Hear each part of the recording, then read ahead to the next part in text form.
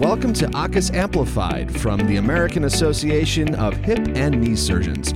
We're advancing hip and knee patient care through education, advocacy, and research.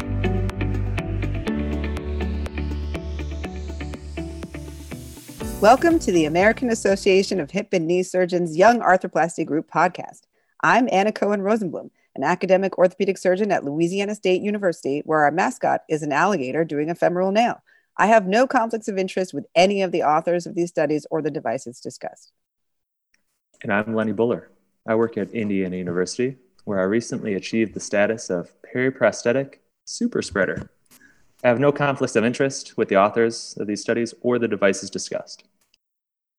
I'm Mark Mildren. I'm in private practice in Eugene, Oregon. I specialize in iatrogenic unilateral limb lengthening procedures of the hip. I also have no conflicts of interest with the authors of these studies or devices discussed. Now we're going to move on and introduce our guest, Dr. Antonia Chen, and discuss some recent arthroplasty articles with her. Dr. Chen is an associate professor at Harvard Medical School and the director of arthroplasty research at Brigham and Women's Hospital. She's on the editorial board of 8 journals and was the president of the Musculoskeletal Infection Society. She has authored over 200 publications, 40 book chapters, and 2 books, won multiple research awards, presented all over the world, and we are so lucky to have her joining us today. Thanks for having me here. I appreciate it. I have no conflicts of interest for the hippers, although I wish I did have conflicts of interest with all of them. So now we're going to talk about Dr. Chen's recent article that was published in the Journal of Arthroplasty involving MRSA decolonization. The article is called, "Is Preoperative Staph aureus Screening and Decolonization Effective at Reducing Surgical Site Infection in Patients Undergoing Orthopedic Surgery? A systematic review and meta-analysis with a special focus on elective total joint arthroplasty." The goals of the study were to determine if Staph aureus screening and decolonization was effective at reducing surgical site infection in orthopedic surgery in general and total joint arthroplasty in particular. They also were investigating which preoperative Staph aureus screening or treatment strategy was the most cost-effective.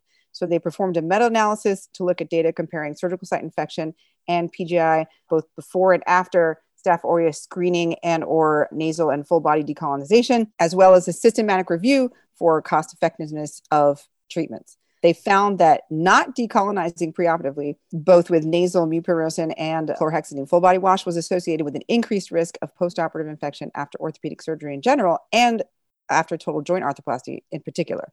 And that all treatment strategies seemed cost effective, but universal decolonization rather than screening followed by treatment seemed to be the most effective at preventing PGI and the most cost-effective approach.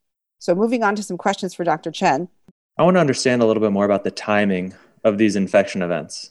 If the effect size of preoperative decolonization is so large, and my assumption is that these PJRs are occurring postoperatively, wouldn't it make sense to continue to decolonize after surgery into the postoperative period, if that's when they're occurring? And I guess along those lines, if we're saying it's an intraoperative or perioperative event, are you decolonizing as a surgeon? Should our surgical staff be decolonizing? What's the exact mechanism that you think is going on? How does this work? Super deep thoughts, great points. And really what it comes down to is people say, when you have the MRSA and MSSA, and the nose is actually the most sensitive, which is interesting. They've checked nares, they've checked axilla, they've checked the gluteal cleft, which is also known as the butt crack. They've looked at all the groin areas. They looked everywhere. And they found that the nares is actually the most sensitive because it sheds the most. For whatever reason, MRSA and MSSA also shed from the nares. So the idea of treating patients perioperatively or in the preoperative phase is that when your wound is open, in theory, you can actually shed it from your nose down to the wound itself. And that's why other products like povidone iodine, people are sticking up the nose to coat the nares, get rid of the colonization at that time frame, and you will probably likely repopulate. You're exactly right. That does happen. So the key factor is to have it treated before surgery as opposed to postoperatively, because in theory, your wound is closed at that point in time and there's a dressing over it. And that's the beauty of these, 7-day dressings that stay on for a period of time, because as you're shedding it and other people shed too, it doesn't cover on the wound because the wound is actually closed. It's the actual incision itself, when the wound is open, that you actually want to keep that shedding from happening. In Germany, they actually test the OR staff and they test surgeons. And if you are MRSA positive or MSSA positive, you can't operate. You have to be treated like you do for the patients, and then you can come back in, which is an interesting concept because we don't do that. We don't check. I think it would actually be really good to check, in all honesty. Now, to be fair, if we use hoods, we actually bring in air and we just keep it inside ourselves as opposed to spreading it to the patient in theory. So, but those are all important things. I think that's why, as long as you do something in the preoperative period to try to clean up the nose beforehand, that's where it's really beneficial. So if I understand what you're saying, the thought is that when these people that are MRSA positive, actually during surgery and the wound is open, they are shedding from their nares and it is getting into the incision. I mean, it would seem from just a practical standpoint, like there are a bunch of different potential sources of MRSA that are much closer to the incision. When I was a resident, I was like, well, of course, whatever's closer to the wound is going to be more problematic. So we looked at spine patients and we tested it for lumbar spine and we compared it with the axilla and we compared it with the nares. And really, I would thought the gluteal cleft was going to be by far the dirtiest. And it was actually the nares who had the highest percentage. So even though that's closer to the wound, it actually does cause more problems from the nares. They've actually typed the type of MRSA or MSSA from the nares, and they've actually found it in a PJI inside the joint itself. Yeah, that would be interesting to see. Yeah. So what are you telling your patients in the office to convince them to actually be compliant with shoving this stuff up their nose? There's two things to look at here. One, compliance may not be high, but I do tell them that it's going to decrease the risk of infection. The second part when it comes to compliance and doing it is getting it in time. And that's one of the biggest things is, especially with COVID right now, we're going everything remote, right? So our preoperative clearance is going remote. They don't go in to actually get their swabs like they normally would in the past. So sometimes they're getting it 2 days before at the same time they're getting their COVID swab. And then you don't have enough time to treat it for the 5 days that you normally treat it for. But they're normally pretty good about it because compared to now with COVID swabs that go into your brain, these don't. And so when you just have to clean the front of your nose, patients are okay with it. So practically speaking, how are you dealing with patients? How do they go about the decolonization procedure in your practice? So I'm going to look at this pre-COVID, but they used to come in for their preoperative testing between 0 to 30 days beforehand, right. Ideally approximately 2 weeks beforehand. At that point in time, they would get tested, and everyone does HIBA-cleanse beforehand. So they do HIBA-cleanse for 2 or 3 days prior to surgery, and they would do that, once a day, and then on the morning of surgery, would actually wipe them down with the HIBA-cleanse cloth, just as the last kind of final compliance measure. When they got the test, they would find out at least a few days afterwards. And once they were positive, someone from the preoperative testing would actually call them and would call them, say, you're positive.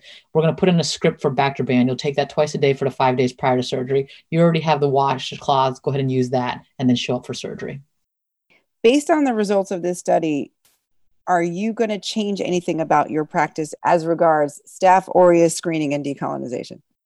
Personally, I'm probably going to keep it because what's nice is we do have the infrastructure for it.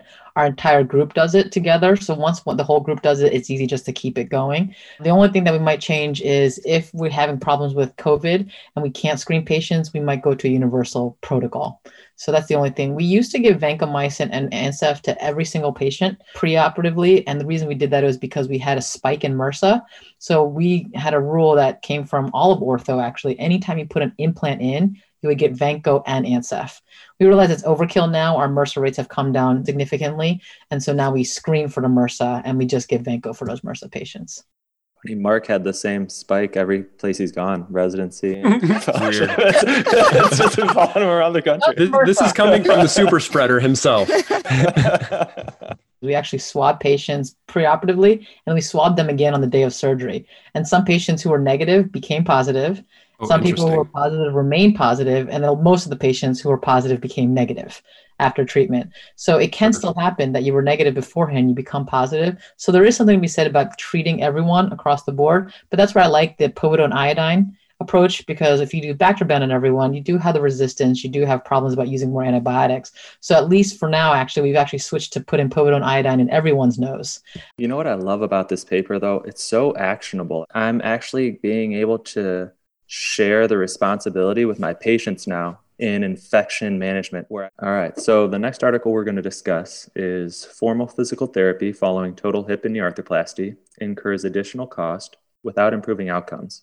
This one was published in the October issue of Journal of Arthroplasty by Michael YAG and the group at the Rothman Institute.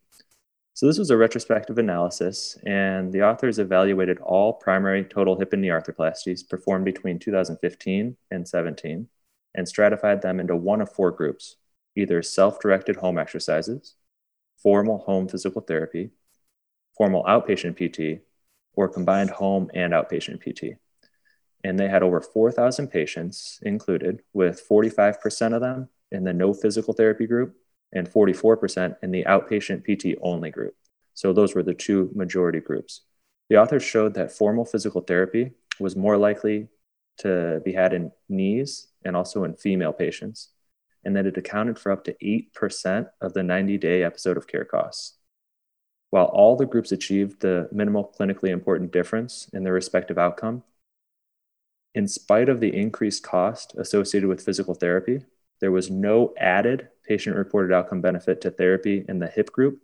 And interestingly, the no physical therapy group achieved a significantly greater improvement in Coos Jr. scores at 2 years postoperatively. I found it to be a pretty compelling analysis of a large cohort of patients demonstrating decreased costs and no significant change in functional outcomes when using home exercise programs. I just don't know how generalizable this approach would be to arthroplasty practices around the country.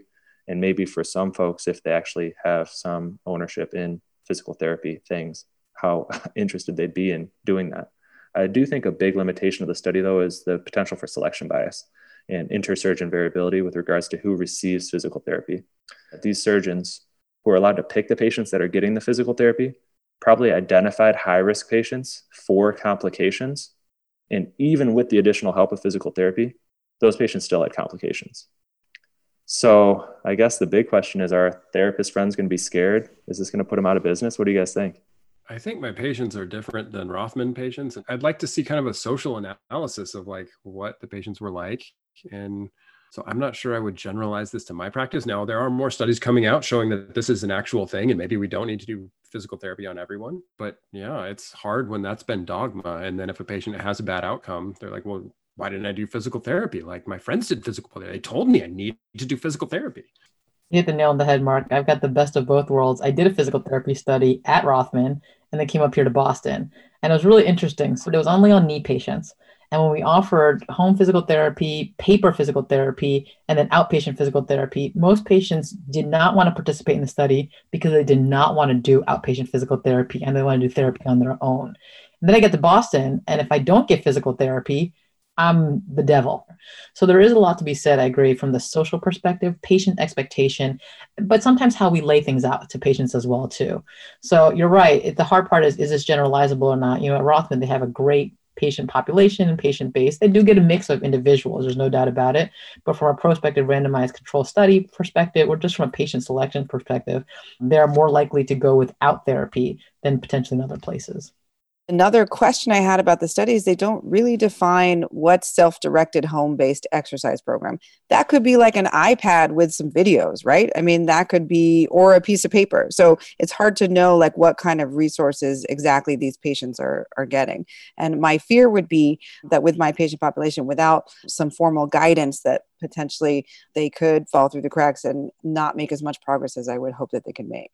The therapists are helpful to give you a warning when there's a problem too. Like if you don't see your patients back that often, which I see them at 2 weeks and 6 weeks. When do you see your patients back, Dr. Chen? I'm a 2-weeker and 6-weeker as well. At 2 weeks, I look for the incision, and for 6 weeks, I'm looking for strength and range of motion. The one thing I will say that physical therapy does well, massage seems to be something that the patients here in Boston love. So that's the only reason they'll go to their physical therapist, right? Because most of the stuff physical therapy are trying to do virtually now, which basically means they don't need to see the physical therapist. I have a significant portion of my patients who are older and are weaker and deconditioned. So in those patients for hips, I think it's actually really good for them to go to formal physical therapy for just gait training and balance. No, I have a lot of people coming in wheelchairs or stretchers in a lot of my revisions too. And that's common. But I think in those people that are particularly fragile, those are the ones that they've let their arthritis get so bad or their disease get so bad that they're not speaking up. And so an unruly therapist can really push them too far, I think, because they're not going to say no. And then a complication happens and nobody's going to say anything. That's a good point. It's a balance. Or the next article that we're going to discuss, of course, when I get my Journal of Arthroplasty in the mail, I sit down and I read it cover to cover, like all of us do. I open up and it's got the beginning articles. And one of the beginning articles is this editorial. Well, this study is really interesting, but maybe don't do this. And so, immediately, like, your ears pop up and you're like, What did they do? It's from the August edition of JOA. The title is "A Secondary Surgical Debridement for Acute PJI Should Not Be Discarded." It's out of the Netherlands. And so even the abstract, it says in 2018 ICJR, they recommended not doing a second DARE if the first one has failed. We did a bunch, and this is how they did. This was a retrospective study out of the Netherlands involving 2 hospitals. They looked at patients undergoing a second DAIR between the years of 2006, 2016. So they only included acute PJI, and they defined that as 3 weeks of symptoms or less. Arthroscopic debridements, patients with less than a year follow-up were excluded. And they specifically say during their methods that during the initial debridement, they did a synovectomy if indicated. I wasn't sure what that meant. Modular components were optionally exchanged. And then their post-op protocol was 2 weeks of IV antibiotics, and then they switched to an oral regimen at that point in time.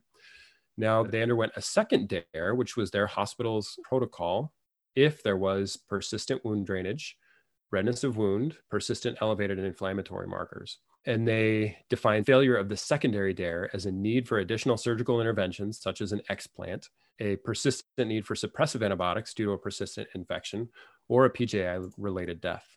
So they had 455 patients that underwent a first DARE, primary DARE. Of those, 32% underwent a double DARE, mostly in acute early PJIs. In 58% of cases, this was performed within 14 days of the primary one. And of these 144 failures, only 25% of these failed and went on to need an implant removal, chronic suppression, what they defined as failure of the second DARE. Of the people that failed this, 50% of these went on to undergo a third DARE, or we're going to call it a triple DARE. Kind of against what the modern dogma is. Factors associated with the failure of the secondary DARE, BMI under 30. So people with a higher BMI actually were more likely to succeed after a double DARE. And then other stuff that you would kind of think, chronic renal insufficiency. Yeah, that makes sense. And then a positive culture at the secondary DARE led to a failure of the secondary DARE. All right, so questions. Guys, what do we do with this? Like, are you guys going to start washing out people multiple times? Or, someone comes in with a PJI, you wash them out, and they've still got a draining wound. Are you going to go in again? Or at that point in time, are you removing implants? The hard part, it's incredibly attractive, right? Because a DARE is in comparison to a 1-stage or a 2-stage. And it's so hard because do you take the old literature and believe it? Do you take the new literature and believe it? So this flies in the face of what the Carolina guys found, where they would do an IND and poly exchange. And then if we did another one, it would actually be problematic for future 2 stages. Is it the Netherlands? Like, are they doing something totally different that we're not doing? Is their DARE the same as our DARE? And we all know that DARE is not the same, right? We've definitely got patients from outside facilities who they literally open up the wound a little bit, squirt a little saline in there, close it up, and called it a day. And we know that's not enough, right?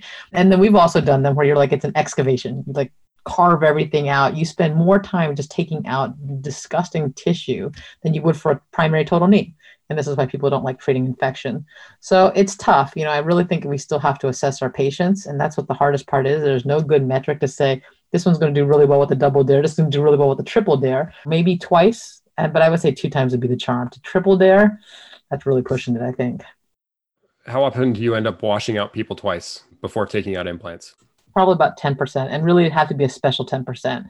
The last thing I want to do is screw a patient for a future 2-stage exchange. So 10% tops. One of my goals, which I'm not achieving at this point in time, but one of my goals is to be able to treat every infection with a DARE, because it's low morbidity. And if they could be 95 to 99% successful by doing a DARE alone, I think a DARE would just be great to be able to do that in all patients. So when I see that day, I'm done. I'm retiring. It's over. So on the topic of DARE, Dr. Chen, what are you using irrigation-wise for your DAREs? Are you using one thing? Or are you throwing the whole kitchen sink at it? Well, I used to do the whole kitchen sink, but then Nick Jury at Stanford basically showed that Dakin solution is probably not the best solution out there. And I used to always use that. So I do a combination. So I always do 9 liters of saline. I do 3 liters of saline to start. Then I do dilute betadine, 3 liters of saline, dilute hydrogen peroxide. I use Versajet as well too. So some sort of soft tissue debridement. I actually even debride the implant too. So I think it helps get rid of the biofilm element. I have nothing to prove it with it, but it makes me feel good when I'm using a water pick on all the surfaces, get to the back posterior capsule, get into the acetabulum for the hips, and get all the way around everything else. And then the last 3 liters of saline to clean everything up. So I put in the new parts, and then I'll wash one more time actually with dilute with betadine, and another 3 liters of saline at the very end, like I would for a primary case. So thank you so much, Dr. Chen, for discussing those articles with us. We're going to end by a series of some rapid fire questions for Dr. Chen about her practice. So away we go. Which approach do you use for your total hip replacements? Supine direct lateral. Do you have any contraindications to that approach? There's never any contraindications to that approach. It's always perfect. I thought it was if the patient had abductors. No. I'm joking. Please don't hate me. Limps are so in. I don't know what you're talking about. Well, okay. As a little one of my colleagues scrubbed in with me and he goes, I would like you to see a historical approach to the hip because it's important for you to see history coming to life. Is smoking a contraindication to total joint arthroplasty, according to you? Out. A patient has to quit smoking and I check their nicotine and cotinine levels. Do you have a BMI cutoff? 40. Do you do mostly inpatient or outpatient total joints in your practice? I did send all my patients home same day discharge today, but most of them are still overnight. What's a book or a podcast that you listened to recently that's not adult recon related that you would recommend? I don't do anything orthopedic, non-orthopedic related. I'm just kidding. I have to admit, though, the last podcast I did listen to was She Can Fix It. And that's because Lonnie Munger did a really good job putting all those together. So I did cheat and listen to that. What kind of stem do you use? Doesn't have to be the name, but why do you use it?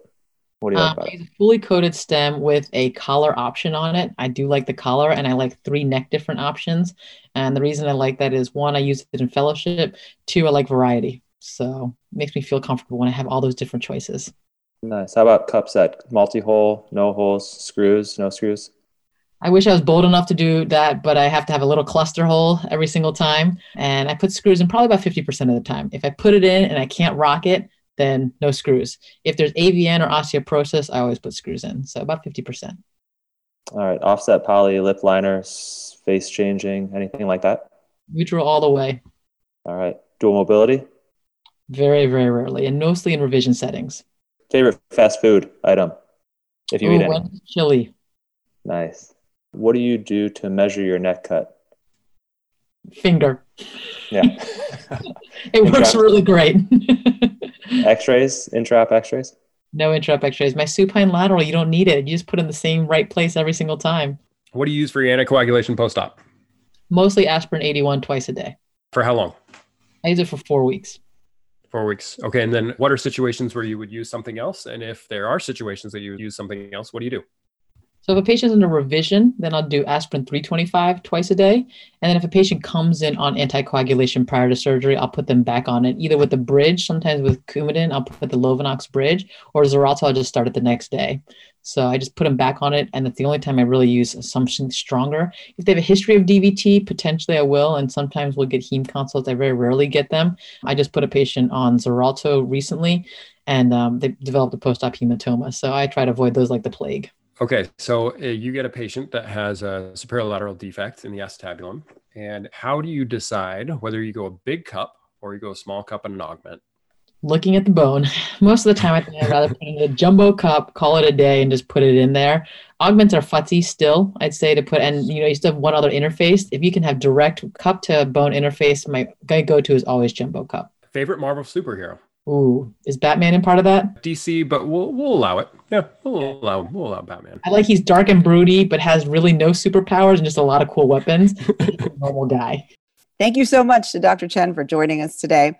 Make sure you visit the Young Arthroplasty Group website on aahks.org for links to all the articles we discussed, as well as information on how to join the Young Arthroplasty Group and AUKUS, which is a great resource for arthroplasty surgeons.